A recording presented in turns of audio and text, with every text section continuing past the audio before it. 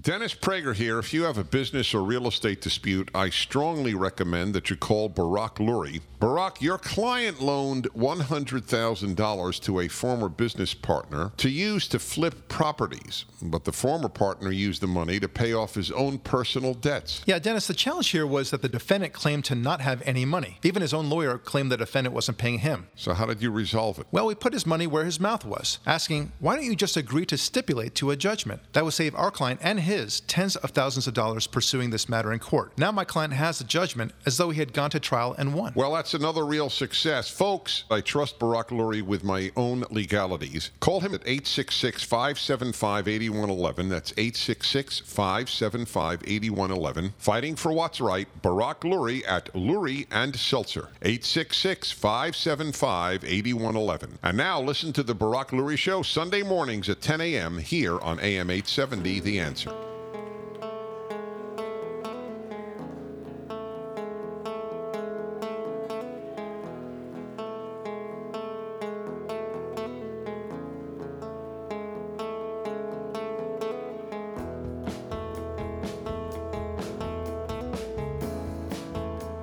Hi, this is Barak Lurie, and this is the Barak Lurie Podcast with me, my good friend and producer, Ari David. Always a pleasure. So we are living in a time where things are so upside down, where Democrats accuse Republicans of being racist, where Democrats accuse Republicans of being greedy, Democrats accuse Republicans of not thinking, when everything, of course, is the reverse. It's truly upside down. Everything about the Democratic platform is racist, greedy, or not thinking. Everything about that. And it struck me an old fact on the ground. You know, and speaking of the grounds, you know Aristotle, the great Greek philosopher, right? Not personally, but I heard. That's right. Great guy. Did he die? Anyway. I think he got smothered to death in a sauna.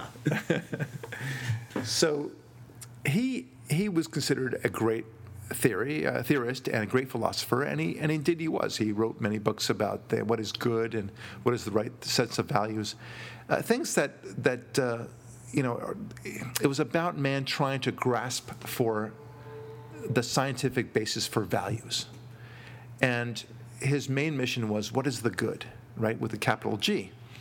And a lot of Aristotelian thought was designed to logically understand why people should be good and what honor means and things like this. I think it was the title of the book was Nicomachean Ethics. And it was very boring, but it's something you sometimes read in college. So a lot of you know what I'm talking about. But among the other things that he purported to know was, in the realm of science, was about gravity, okay? And he postulated the basic theory that, as you know, Ari, that if you have one heavy object and one lighter object, let's say two balls, okay? One's really heavy, and let's say like a medicine ball, okay, and the other one is light, like a tennis ball. And you drop them from the top of a tall building, they will fall at different rates, right? It's obvious. The medicine ball will fall faster than the tennis ball will. Okay. And that's that obvious theory was expounded for thousands of years. And then one day, someone said, hey, let's test this out. And he tested it out just for kind of showmanship purposes off of the Leaning Tower of Pisa, the tilting side. And he did. He took one big ball and one small ball and dropped it. And lo and behold, Aristotle was completely wrong. Okay, they fall at the same rate. It's a fact. And it's just so obvious. And why do I bring this up? Because for 2,000 friggin' years, people were saying this nonsense. 2,000 years. Okay? I mean, if I were a student of Aristotle and he was a teacher, I would the first thing I would do, that sounds cool, let's check it out, right? Within 5 minutes, I would be trying it out of some relatively tall building to see if it makes sense. But not only did they not do it in 5 minutes, not only did they not do it during the entire Greek Empire, came and went before anyone tried it. And not only that, but the Roman Empire came and went. And other empires, for that matter. It wasn't until the time of Galileo that they said, let's try this out. And it just sent shockwaves through the scientific community, right? It's not as if somebody had some sort of vested interest in keeping Aristotelian theories on weights somehow to be true. Like the old canard that somehow the Catholic Church was vested in believing that the earth was the center of the universe. It's not like that at all. But they just didn't, no one bothered. Why do I bring this up? Because it makes you think about all the other things that we believe in, how people just believe what's given to them, and they never bother to test it out, right? And this is not just in the areas of physics. The people just, the facts are right there in front of them, or at least they're available to them, and they never ask, well, is that true? They just buy it, hook, line, and sinker. And I think there's no greater example of that than the whole global warming charade. And it is a charade, right? I mean, you have people that think that because there's a movie that was called The Inconvenient Truth, and some man named Al Gore said it very confidently and shows you 3 graphs, and that it must be true. And this mantra keeps on going. And you notice that people who have invested themselves emotionally and otherwise, intellectually too, 18 years has gone by, and there's been not any increase in the temperature, the very increase that they predicted, that all their computer models had predicted. But you would think, at the time, had they started believing in it 18 years ago, and they said, yeah, that makes sense, global warming, yeah, I dig it, it makes sense.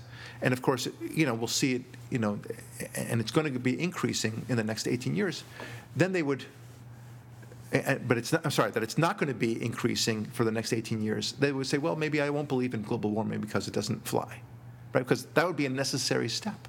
Or maybe I'll withhold judgment until it does. Sure. Yeah, I'll withhold judgment, but at the very least, your computer models say that we're going to be steadily increasing our temperature. And Al Gore says that by the year 2013, which at that time, by the way, was a long way off, that we won't have any polar ice. Okay, well, and you were to say, well, if it's going to prove that by 2013 there's plenty of ice, in fact, maybe even more ice, maybe I will not believe in global warming as at least they present it to me. Okay, but of course, nobody knew the truth, what was going to happen in the next 18 years. But here we are 18 years later, and those people got themselves so invested that notwithstanding the facts that were confronting them, or at least the facts that were available to them, they continue to believe this nonsense. People just got invested. And it's worse than the people who continue to believe the Aristotelian weights thing. It was not political, like I said. It was not. Nobody was vested. There was no need. They just happened not to do the experiment. They were just lazy. They just overlooked it. they were just collectively lazy. That's what you could ascribe it to, right? It's not like the Earth being the center of the universe, where you could argue there's some vested interest. With the Aristotelian thing, it just nobody bothered. And the same thing is happening now, right? All these facts are coming loud and clear that this computer modeling that you did it's not working. Just not. And there are 1,000 different reasons why the climate may be changing. Thousands. And they only want to focus on CO2. Right? Is it CO2? Yeah. Well, essentially the car you like to drive. Right. The okay. SUV. Right. And they want to change all that.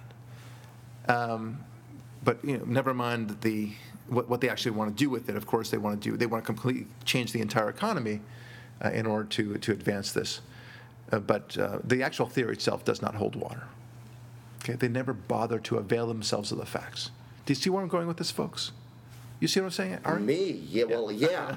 I'm a fan of yours. I know exactly where we're going with this. Because there's an old saying, if your opinions don't change from time to time, you might want to check your pulse because you might be dead. Yes. Right? Normal human beings do this thing called learn. Yeah. And learning means the way you thought about something before is different today than it was before. Right. I hate to oversimplify it. Yeah. Actually, I love oversimplifying it. But that's what's happening here. That's exactly what's happening. And it applies to so many other ways of traditionally liberal thinking, not other things, not conservative thinking. Conservative thinking actually likes old values precisely because they've proven to be true. They've proven to work. Example, the family as the center of civilization. That has proven to be correct. That has proven to be a great advancer of it. Another example, men and women are different. Treat them accordingly. That is a true statement. Okay? And you can avail yourself of all the facts, and it'll be proven time and time again. That won't change. There are some basics of human nature, for example, that greed is the natural human condition, and you can harness that or you can fight that, right? Just like you can harness fire or you can let Burn fire your house down. burn your house down. Exactly Yeah. right. But these are But liberal ideology, by contrast, it reflects just bizarre thinking. So often they come up, but by definition, it's new, right? I have a new idea. Like gay marriage is a good example. It's new. We don't know what it's going to be, what the consequences of it are, but by definition, it's new. And Michael Moore, for example, when he says, "I don't know how I would replace capitalism," well, that's a classic example of how they don't think about their new concept, whatever that might be.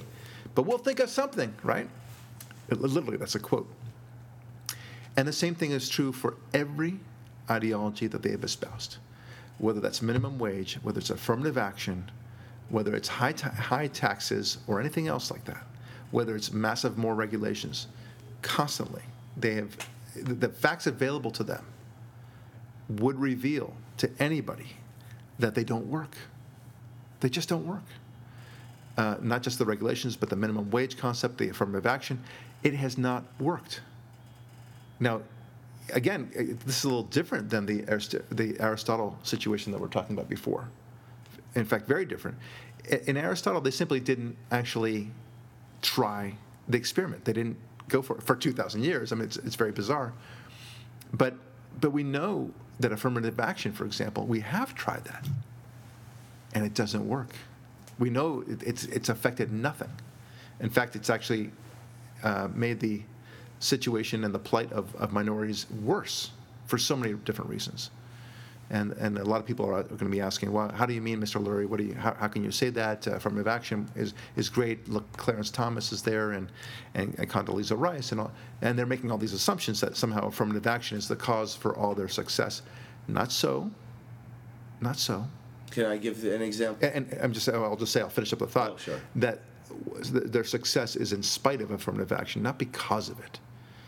Go ahead, give me an example. Perfect example of the damage affirmative action is causing is the huge number of people who are black who drop out of elite higher educational institutions because they should have never been able to get in on the merits that they presented as their grades in the first place. Right. Thus, the work is too hard for them. Had there been no qualification programs based on their race, ethnicity, gender, etc., right. They would have gone to a less elite school where they would have developed the skill set necessary to get into an elite school later on, right. and then they would have succeeded there, right. rather than dropping out of the elite school because they couldn't compete and then never attending college, right. period. It's like me deciding that I want to be invited to the skateboard Olympics, championships. Yeah, the X Games. Right, the X without Games or knowing something. how to skateboard. I don't know how to skateboard. I mean, I can put my feet on there and I might be able to roll for 10 feet or so, but then I panic and I have to jump off. And I certainly can't do any tricks, right? You will break your own radius. I'll break something. Yeah. And but then to expect, I mean, it's you're just setting it up for failure, right? Right. Anyway, so stepping away from affirmative action. Same thing with minimum wage. Same thing with the mantra that the New Deal has done so well. right? Right. FDR got us out of that 16-year depression he caused. That's right. Or the lie about in the war of poverty and all that the very way to fight anything, any problem, government is the answer. Yeah, by unleashing government on it. Or guns. Yeah. Gun control. Yeah. Gun control makes cities safe. Really? Yeah. Yeah, exactly. And I love you said how these ideas are always new. They're always ancient, Yeah. stupid ideas Right. that only seem new because they've been forgotten because people in the past thought figured out these ideas were so idiotic. Right.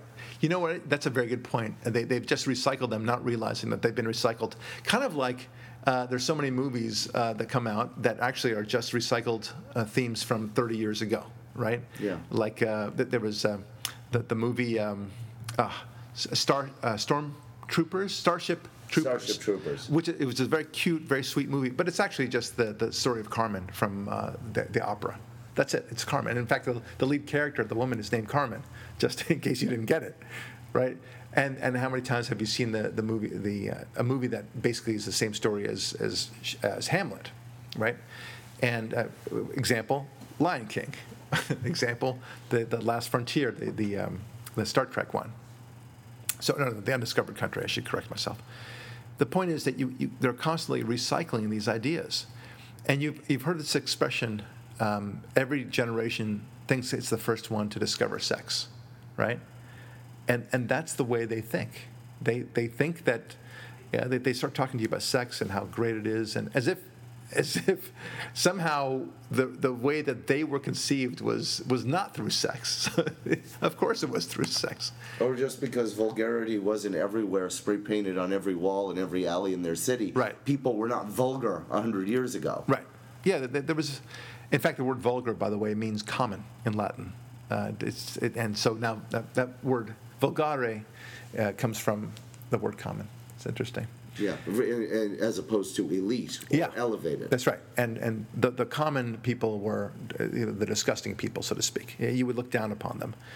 But putting that aside and using vulgar in the more modern definition, people were always engaging vulgarities. It doesn't mean that it's a good thing to do it now again. And there's a reason why we ask people not to swear in front of children. There's a reason why we don't want women to to take off their shirts in the middle of the street. Don't bring up yoga pants. I will not bring up yoga pants.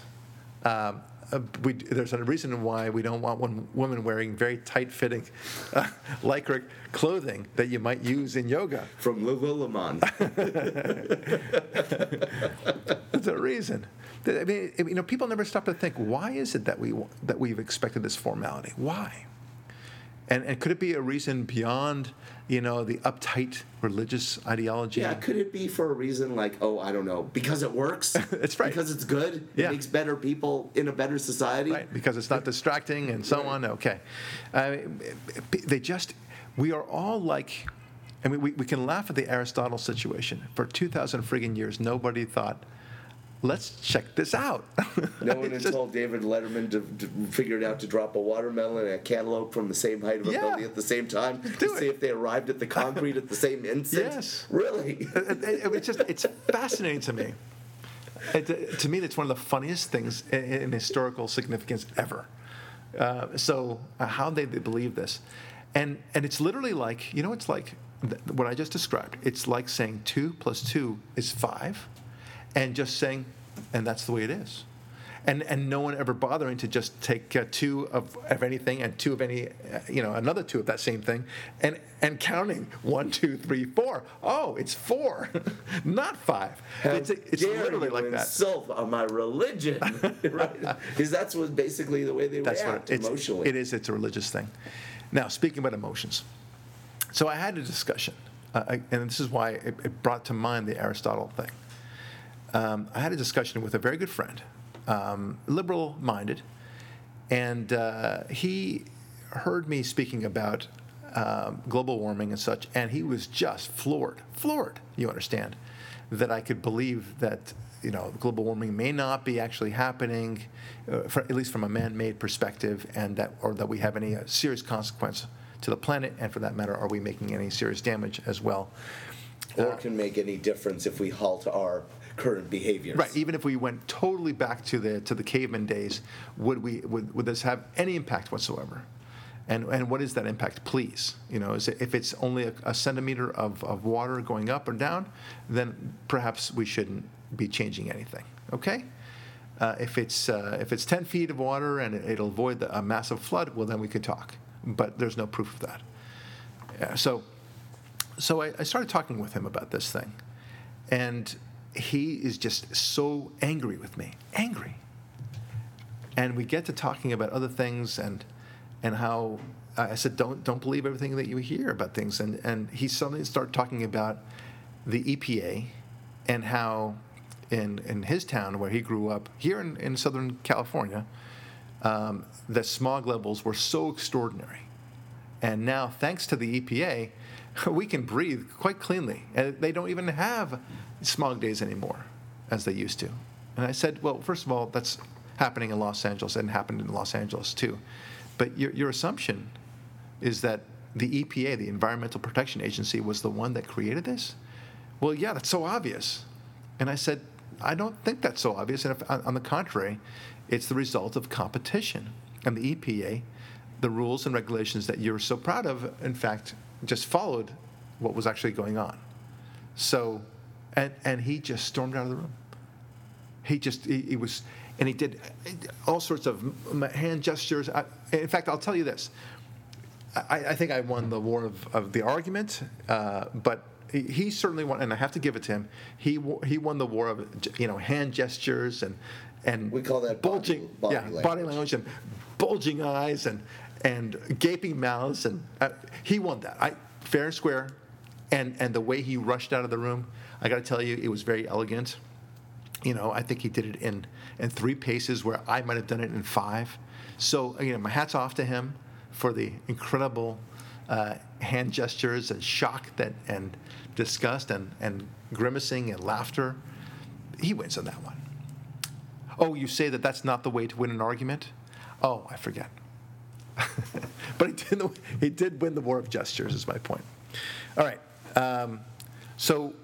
But we see this not just in the global warming, of course. We see it, like we just said, the war of poverty, on affirmative action, minimum wage, all the things that we all love to talk about.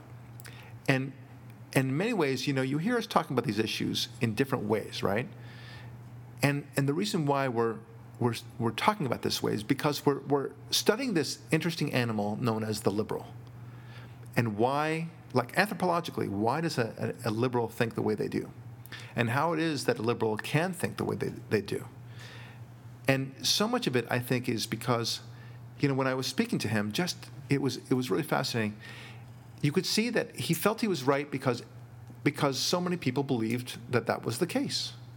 97% of people, and so on and so on. And how could I not think of that?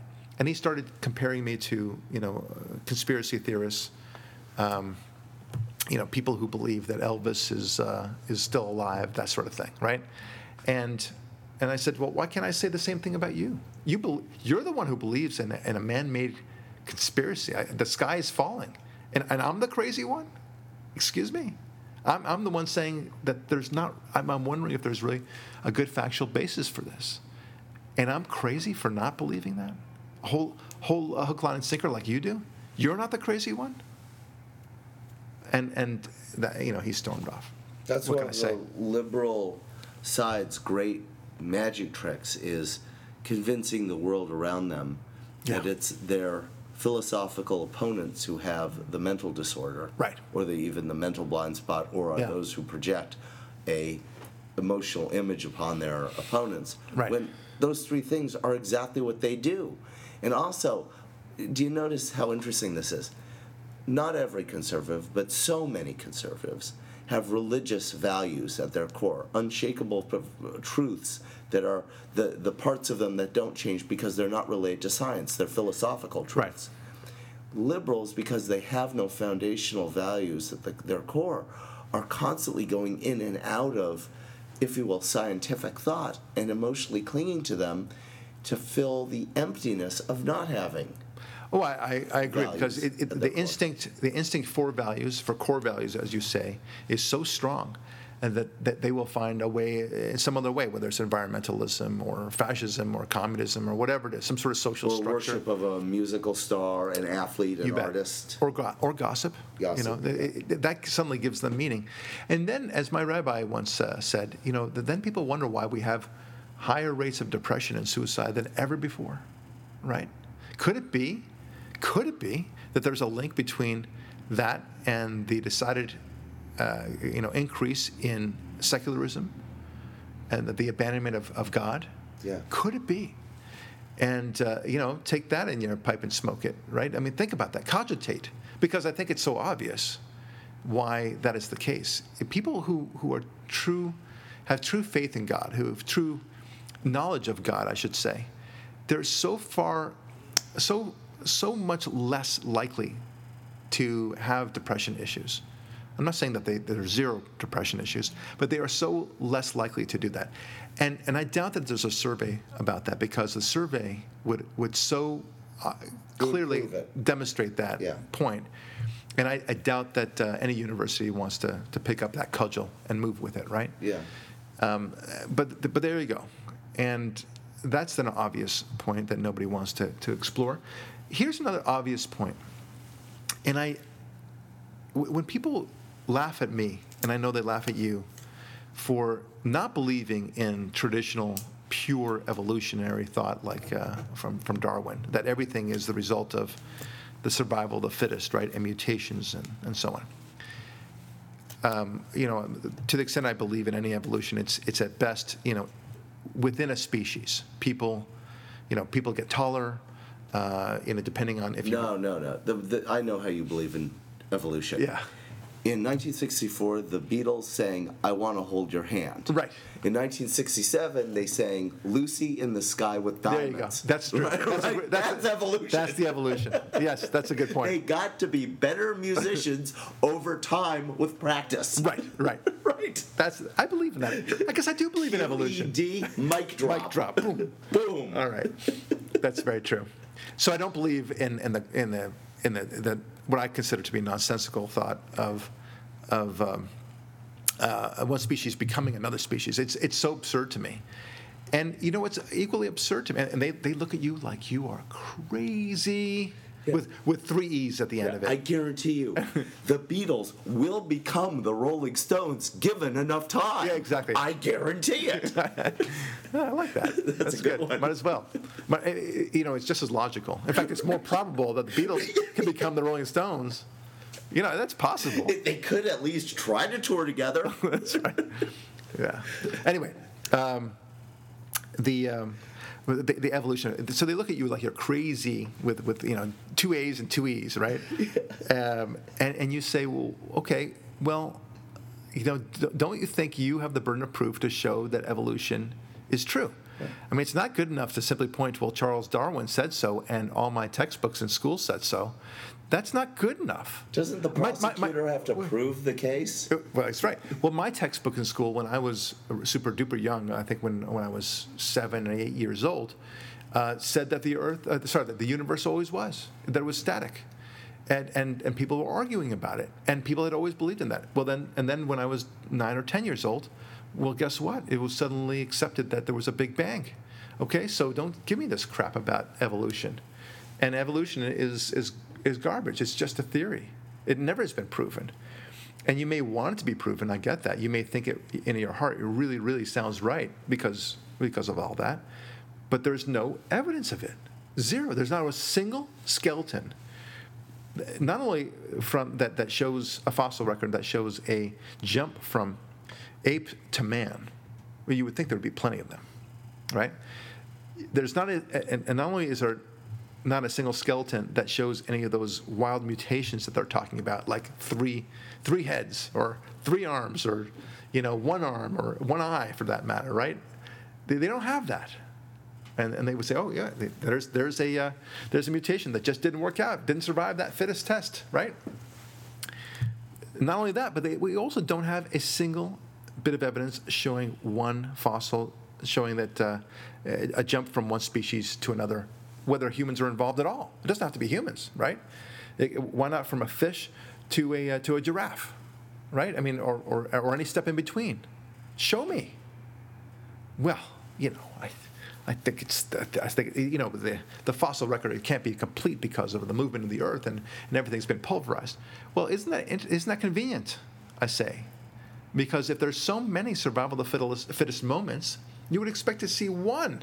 Just one. It's like a prosecutor charging someone with murder and saying, yeah, but we lost the weapon.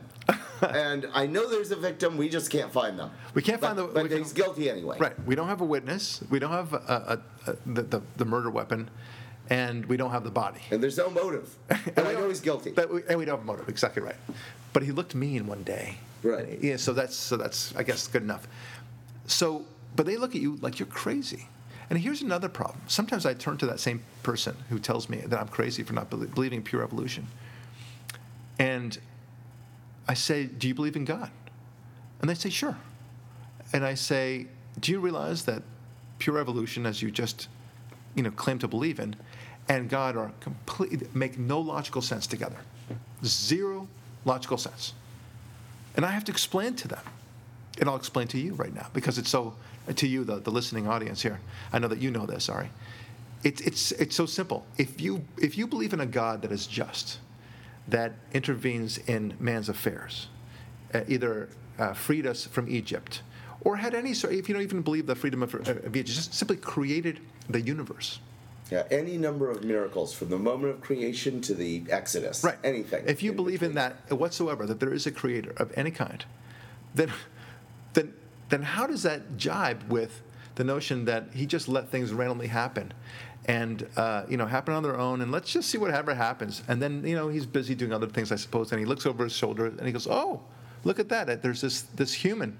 Well, better roll up my sleeves and get going, and get involved a little bit here and there. I was thinking more he'd say something wait, do you understand? Right. Do you understand that this does not make any sense? Why would a God that intervenes in human affairs, or for that matter, creates the universe, just do things by accident? Just decide, I'll just leave it. I'll leave it. Right. Be. I was going to say in my little act out of God, whoa, there's a human there. Did that happen when I was drunk? Exactly. Well, I better do something about it now before I tie one on at 5. Yeah. It's 5 p.m. somewhere.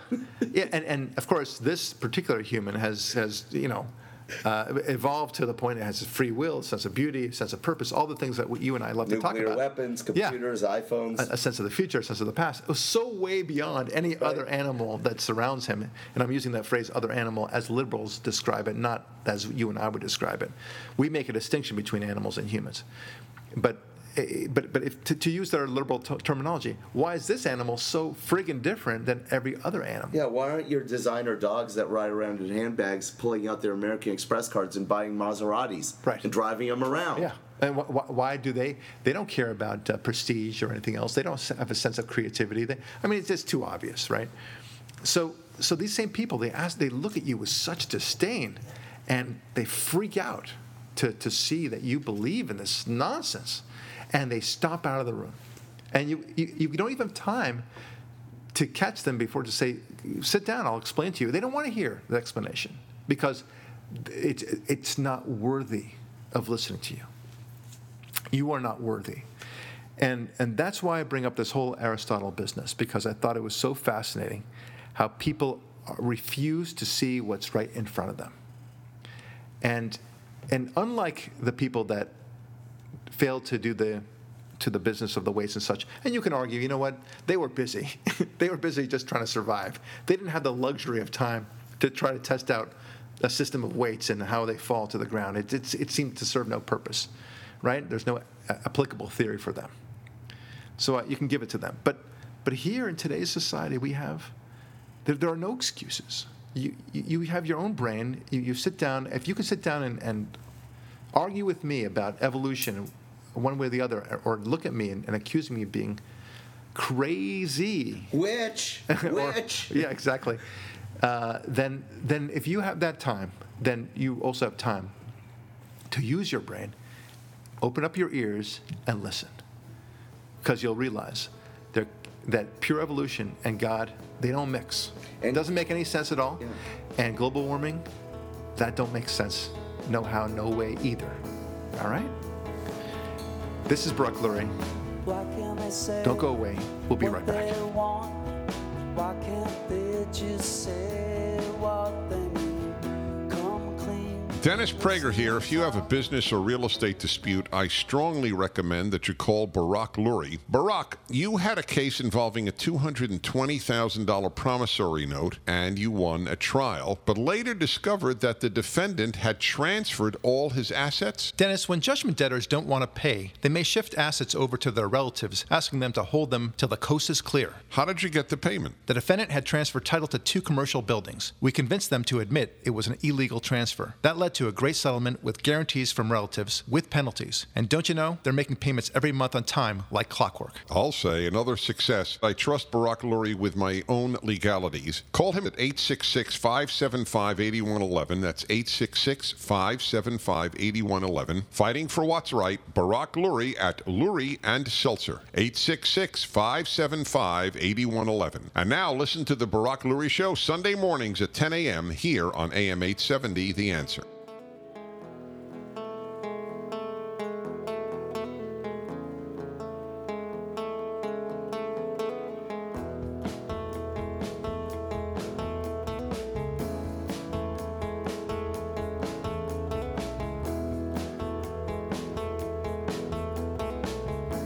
Hello, everyone. Welcome back. This is the Barak Lurie Podcast. So lately, there has been this stack of resignations or attempted resignations by university professors.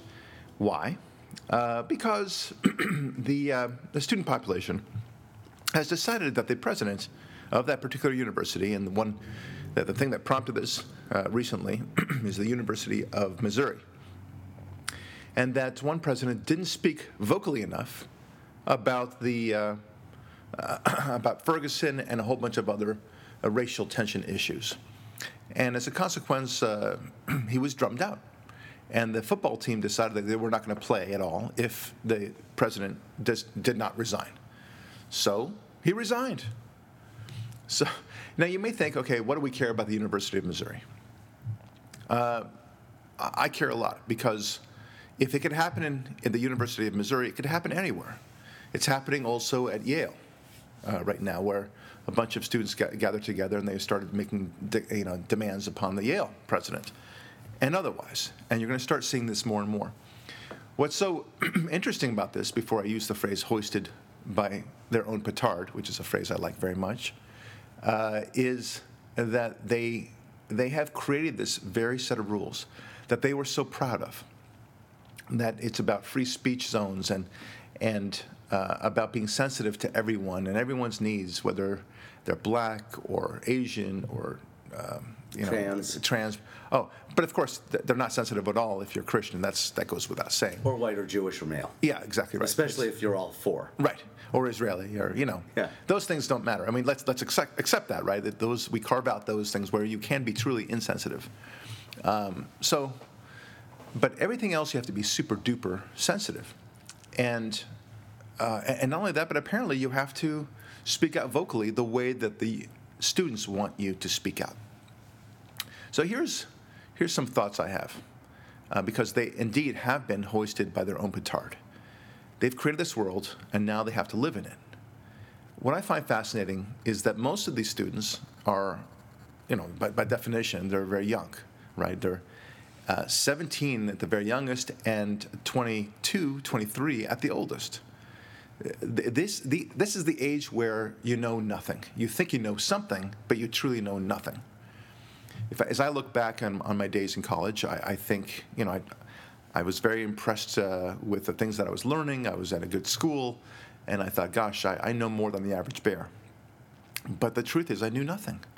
I know what Aristotle said, and I know, like we talked about in the previous episode, first half of this podcast, and I know a couple of things from history and such, because that's what I learned. But from a wisdom point of view, I didn't know anything. And I certainly didn't know anything about God, as it turned out. So, but they created this environment. Now, these students, most of them are 4 years in the system, right? And they get to change the entire system. They make all these crazy demands, and then they go, right? I mean, for them, 4 years apparently is a long time. But, they're not suffering. It's not as if the president has somehow controlled their lives or anything else that made their lives unbearable. They just want the president to make certain statements, the president of their university, not the United States. And if he doesn't make the statements that they want him to make, well, then they're going to rant and rave about all this, which is a far different cry from some of the other protests of the civil rights era. For example, Rosa Parks, she's my hero. I love her. She protested the very law that she was opposing, right? I mean, she violated the very law that she was protesting, I should say that. And that's the way protests should work, right? If you see that there's an extreme injustice, you violate that law, and you are willing to take the punishment for it. These guys are very different. They're just basically telling the university president, here's what you will think, here's what you will feel, and here's what you will say. But no one can have a different opinion. It doesn't affect them whatsoever. And then they violate a wide variety of laws. Yeah. And then complain when any of those are attempted to be enforced upon them, even if the laws they're breaking have nothing to do with the grievance. That's so true. Nothing to do with it at all. So there's also recently I forget which university it was, but there was a university where the president or somebody higher up in the university sent out an email to the student body to basically say, look, this Halloween, let's make sure not to wear any costumes. Yale. That was Yale. Yes. Okay. Don't wear any costumes that would be deemed insensitive to any particular culture. Well, actually, what happened was this. They sent out an email saying, if we're talking about the same situation, Halloween's coming up. Right. There may be costumes you run across that might offend you. Please just ignore them. Or Right. don't take offense to them, because many times the offending party didn't mean to offend you, and in life we have to learn to deal with being offended. Something like that. In other words, took a conservative position. Well, I don't want to get them fired immediately with that accusation, but let's just say a reasonable, accusation. well-thought-out position on a Yes. reasonable issue. Yeah. In other words, don't be a big baby. Yes. Okay. It's like, And so that's what spurred the uproar. I see. As you can imagine, it Yeah, did. that's right. Because it's a slippery slope, don't you know? If you allow, who's to say, because there might be a Native American outfit with a feather, right, and that might be offensive. And there might be a Hispanic outfit with a sombrero, and one thing leads to another. Right. Exactly right. Anyway, so that's another example of how the sensitive the university system has become. But it's not just the university system, right? It's the system, it's the whole culture that allows this sort of, the phrase PC is bantered about a little too loosely, but it's this culture, and I don't even know that it's a PC culture. I think it's more of an anything goes culture, a culture that doesn't understand why we have the basic foundations that we have. The university has, and I saw this at Stanford when they dropped what was then known as the Western Civilization curriculum, the requirement. When you were a freshman at Stanford, you're required to take, there's like one of 3 tracks, I believe it was, for Western Civilization with different emphasis. And whatever, I mean, it was one was focused more upon the literature, for example, studying Western civilization through literature. The other one was more historical, and so on. And it was wonderful because at the end of the day, you still ended up learning the very foundations of Western civilization. It asked the question, or had you understand, here's why we are where we are today. This explains so much of who we are. Okay? Western civilization. And people eventually balked to that, as this is in the 80s, of course. And they said, that just doesn't make any sense. It's Dead white men. It's, right? well, yeah, it's ethnocentric. Dead white men came later on, but it was basically noted that it was ethnocentric, and so they were basically forced to drop that. It was about 3 years after I graduated. And it made me very sad because if you don't know why you are where you are, then you just kind of are floating all the time, doing nothing, and always kind of just responding to the latest impulse, the latest stimuli. That's it. And what kind of life is that? right? It's a life without purpose. And if you don't understand the Western civilization and what matters, then you will end up doing stupid things time and time again, and you will end up going nowhere. Like the boat that we always often analogize to, that has no sail, and it just kind of goes with the currents. And you say, okay, where are we going to go next? Well, guess what? The wind will decide that. Or it winds up running upon the same rocks that wrecked the last boat captained by this crew. Yes. That forgot where those rocks are. For sure. And the culture, and here we are now some 30 years later, where there's almost 30 years from the end of Western civilization requirements. And that was not just true at Stanford, of course, it was true throughout the United States. And here we are, just, no one knows why we are where we are. They just hear these little mantras. It's like echoes of the past that somebody else is telling them what the past is. And whether that's the Democrat Party or some other liberal institution, they're basically saying, okay, America was built on the back of slavery. America is a racist nation. America hates women.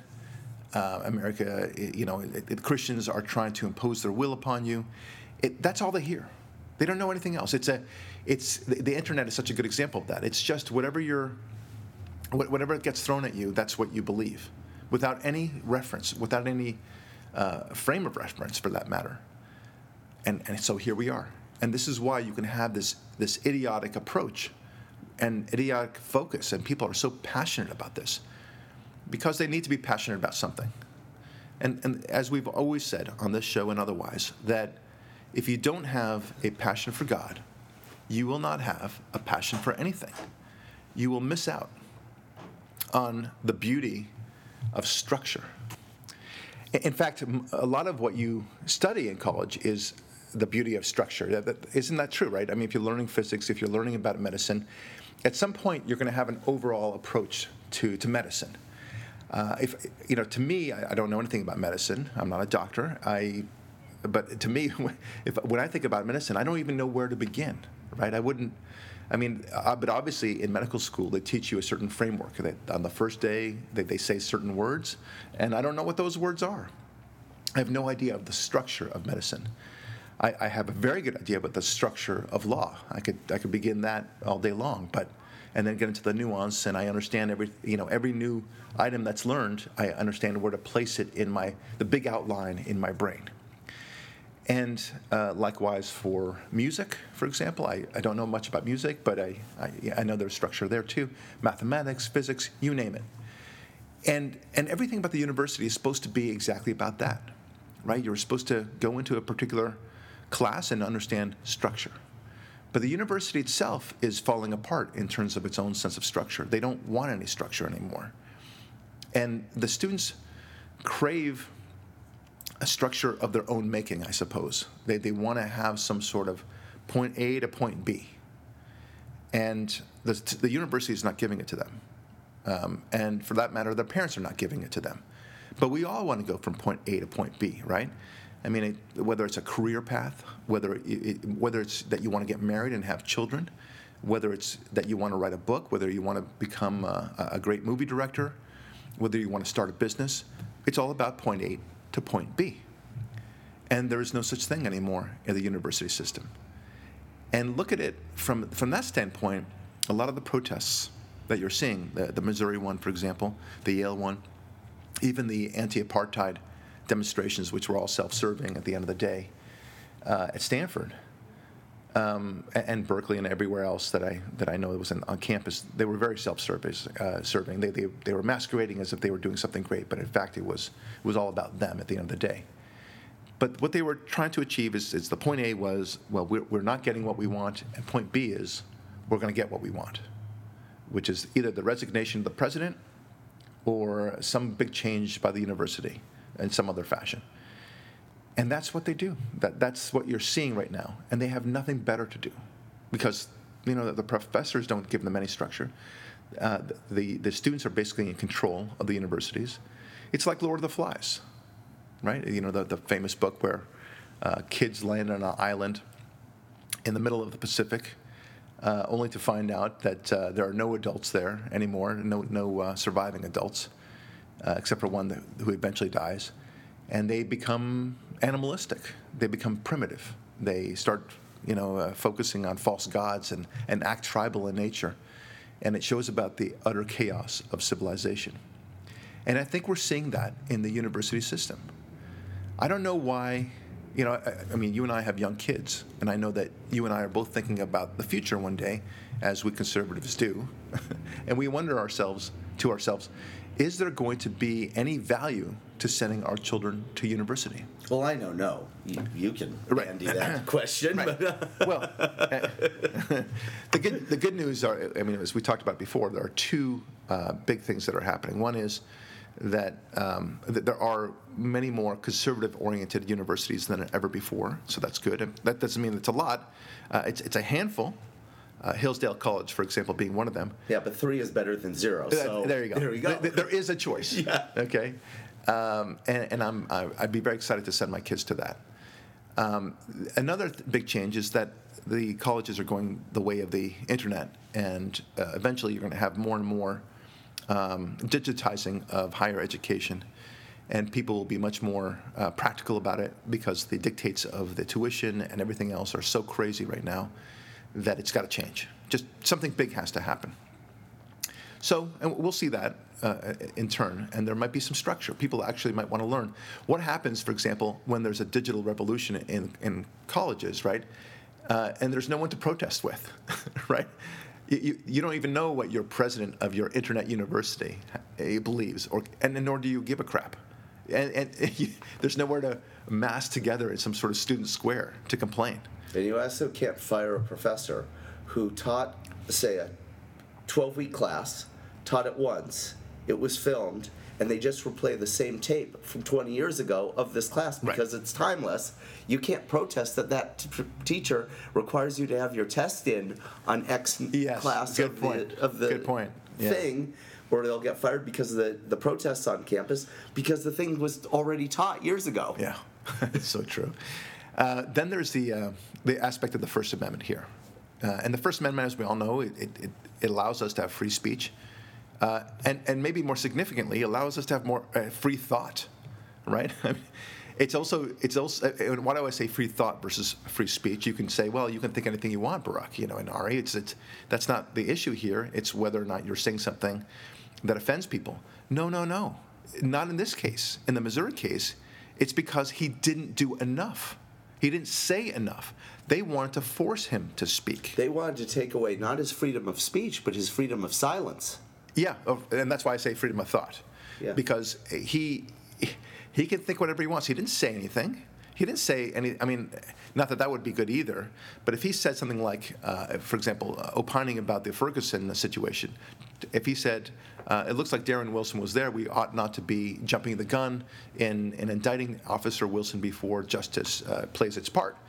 If he said that, then the students would be more up in arms, even though they would be wrong, right? I mean, but nevertheless, that would be bad enough. But here, the Missouri students are telling this university professor, you needed to be much more vocal and more animated about this whole thing. In short, we want you to be like us. We want you to believe what we believe. And that is a very chilling effect on free speech. Now, I would say I would worry about that tremendously for our future. But like I just said about the university system, I don't think the universities are going to survive the way that we would like them to survive. Certainly not the run-of-the-mill universities like the University of Missouri. At some point, people will just be fed up. I mean, even if you're a liberal, you don't want to spend $50,000, $60,000 depending on it's public or private. It's not much of a difference these days. You don't want to spend that kind of money only to know that even if you like your child's liberal policies, that they're going to do nothing and study nothing and just are going to yell in the student square day in and day out. You don't want that, right? I mean, I just never understood why a liberal parent would want his child to be liberal, but that's another story. Why would you want that, right? I mean, they can do that all day long without being associated with any university whatsoever.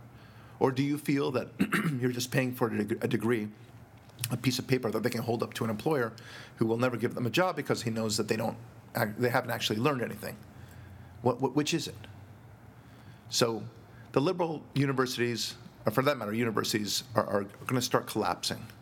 Yes, of course, the elite ones are going to survive. The Stanford, the Harvard, the Yales, and so on. They will survive. But by and large, unless there's a really big shift in the tuition structure, in the curriculum itself, and the accessibility of information, I think you're going to see huge changes. It has to be that way. When you also think about the demands from overseas, the temptation to give to sell great university courses online for money, and for money a lot less than what the universities provide, it's too strong. People it's going to have to happen that way. So you can sell courses on a university online for, let's say, $5,000 a year, right? Very reasonably priced, and you'll give good courses. And you can have interaction with your professors through your FaceTime equivalent. No, it's going to be that way. So free speech, I'm not too worried about it at this point. It's just when you have the collapse of free speech in a university campus, no less, you're going to see the end of what it takes to proceed with our culture. Our culture, I would say the university is reflecting the demise of our culture, but the culture, in a sense, will fight back. And on an optimistic note, what I like to think is that that's what it is. It is optimistic. Yeah, but we're not seeing the demise of the culture. We're seeing just the demise of the university, hopefully. Yes, that's what I'm saying. I think so. And what do you think about this? It always forces a comparison to previous university protests of old, right?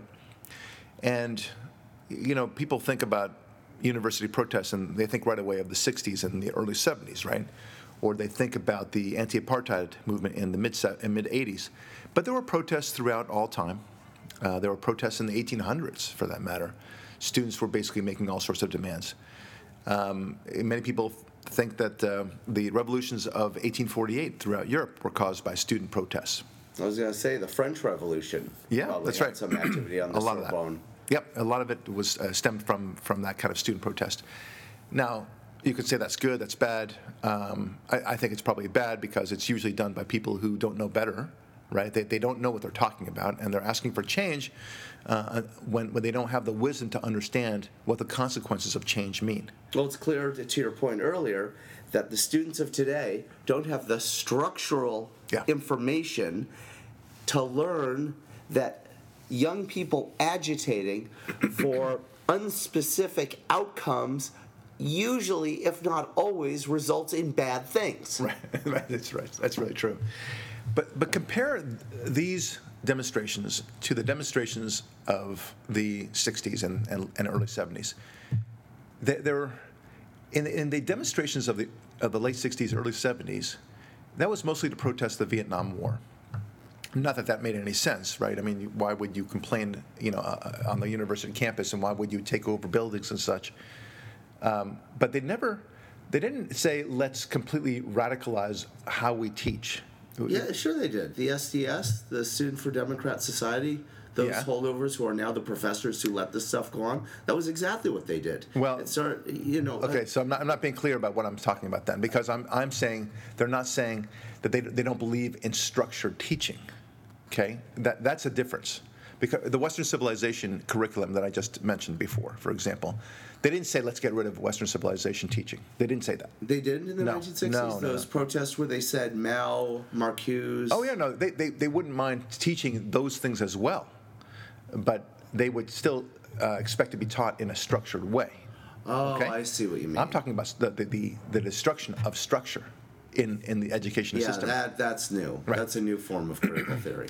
So they just kind of opine. I mean, for example, in a physics class, you'll have a professor talk about Bush and Obama and climate change and all the other nonsense that's out there, and you just say, well, isn't this a physics class? Aren't we supposed to be learning about this?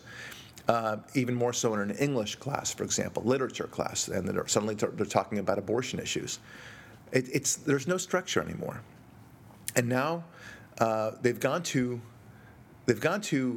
from protesting an outside issue to then protesting what is taught, to then protesting any structure at all.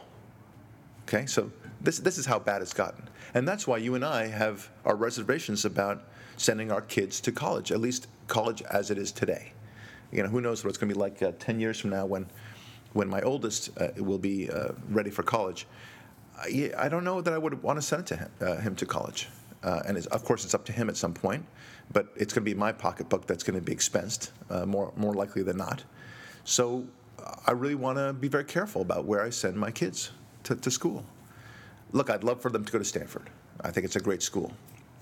But having just been there and following Stanford politics and Stanford education, I'm dismayed about what they're teaching them and the assumptions that they make. You go on campus and they talk about global warming as though it's a fact, in the same way that they talk about the rising of the sun and the setting of the sun. Yeah, I told you how I was at the law school graduation earlier this year, and the president of the law school, the head person who gave the lengthy keynote address at the law school graduation, probably spent the majority of her time talking about Michael Brown and Trayvon Martin. And at least 70% of the kids walking, no matter what ethnic background they had Black Lives Matter and some African colors stitched into their gown. It all goes to the main point that we often talk about, which is that we all have a search and a need for meaning, right? And if you don't provide meaning to people by way of God, then they will try to seek meaning in some other way. And in this case, it's they try to find meaning through making a protest and believing very, very strongly that there was racism afoot, don't you know, when it came to Trayvon Martin and Michael Brown and whatever happened with Eric Garner and everything else that's imaginable. And they never put that in perspective. But they have to complain about something. They have to believe in something and believe in it fervently. People just, don't you see that this is a manifestation of a human need and that we're not meeting that need? And instead of placating the need, why not simply tell them, look, let's study God. You can decide that God is silly. You can study it in the same way that we study Greek mythology. Go ahead and do that if you like. But at least understand that God provides a structure. You may laugh at it. You may think that is meaningless to you. But understand why it's meaningful to other people. And then it might actually click in your brain that maybe we should be pursuing that. And you'll actually see God as a logical, and dare I say it, scientific way of approaching education, right? That is what guides us. And everything else flows from our love of God and our knowledge and our quest to know God. Once we have that, then you're good to go. And I dare say that is all collapsing before our eyes. I have a rabbi that speaks on this very subject quite a bit, and he feels that, and I think he's right, that the quest for God is something that is so paramount in our lives, and that to deny it is like denying the necessary nutrients to a child so that he can grow. And that's the way I think that we are depriving our children, depriving our educators for that matter. We are pulling away the very nutrients that cause them to grow. We talked on the podcast, Ari, a long time ago about obese people. And we talked, and you'll see the connection between what I'm saying and God. Do you know obese people are actually starving? Right? Do we talk about that? Yeah, for nutrients. Their Right. bodies are storing the energy, but they're not getting nourished. Right. So, but their body is so confused at some point that because all they know is pasta and French fries and hamburgers and cheese, that when they are hungry, that's the first thing they gravitate toward. But they're still hungry, and then they're still hungry again. And they just race toward the same food that they know because they haven't had vegetables, they haven't had a decent amount of fruit. And had they just pursued the vegetables and fruit, they would be satiated with a lot less in their tummies, right? There's a vegan restaurant that I go to, and my big complaint about this vegan restaurant, which is very healthy, very tasty, they prepare food in an amazing way. It's called, what is it called? Gracias Madre. in Melrose. And my complaint about them is that it's so satisfying, the food, that you get filled up right away. Yeah, I can't finish my order because my body is totally satiated. The nutrients are all there. Boom, all of a sudden I'm done. But the obese person keeps on searching for calories, searching to satisfy its hunger. Consuming. In the process, free calories. Yeah, so in the process, they keep on eating more and more and more, and they get fat, and hence they're obese. And that's why we say, ironically, the obese person is actually starving. He's starving for nutrients. And I think the same thing is true with the students. You see, God is the nutrients.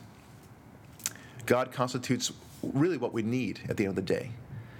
And yes, you need other things too, just like you need more than just food to survive. You need, shelter. You need water, for example, and sunlight and things like that. But from a food intake point of view, you do need vegetables, right? You need the core things. You need certain core minerals that you can find in certain basic foods, healthy foods. And likewise with your education, likewise with the way you perceive life altogether. God is the first order of business. And after that, that's where you learn everything else. Otherwise, you end up getting all the empty calories, believing what everyone else says, searching for meaning in this or that demonstration, this and that latest report regarding what's happening in Ferguson. Everything means something to you. You just search out for this. But all it is a quest for empty calories. Anyway, I fear for our nation. I fear for our education system for exactly these reasons. Find God, and great things will flow from it. Your life will be much more balanced and a lot more clear, and you will not waste your time on nonsense like what we're seeing at the University of Missouri, at Yale, and so many other universities. This is Barak Lurie. Thanks so much for listening, and we'll talk with you next week.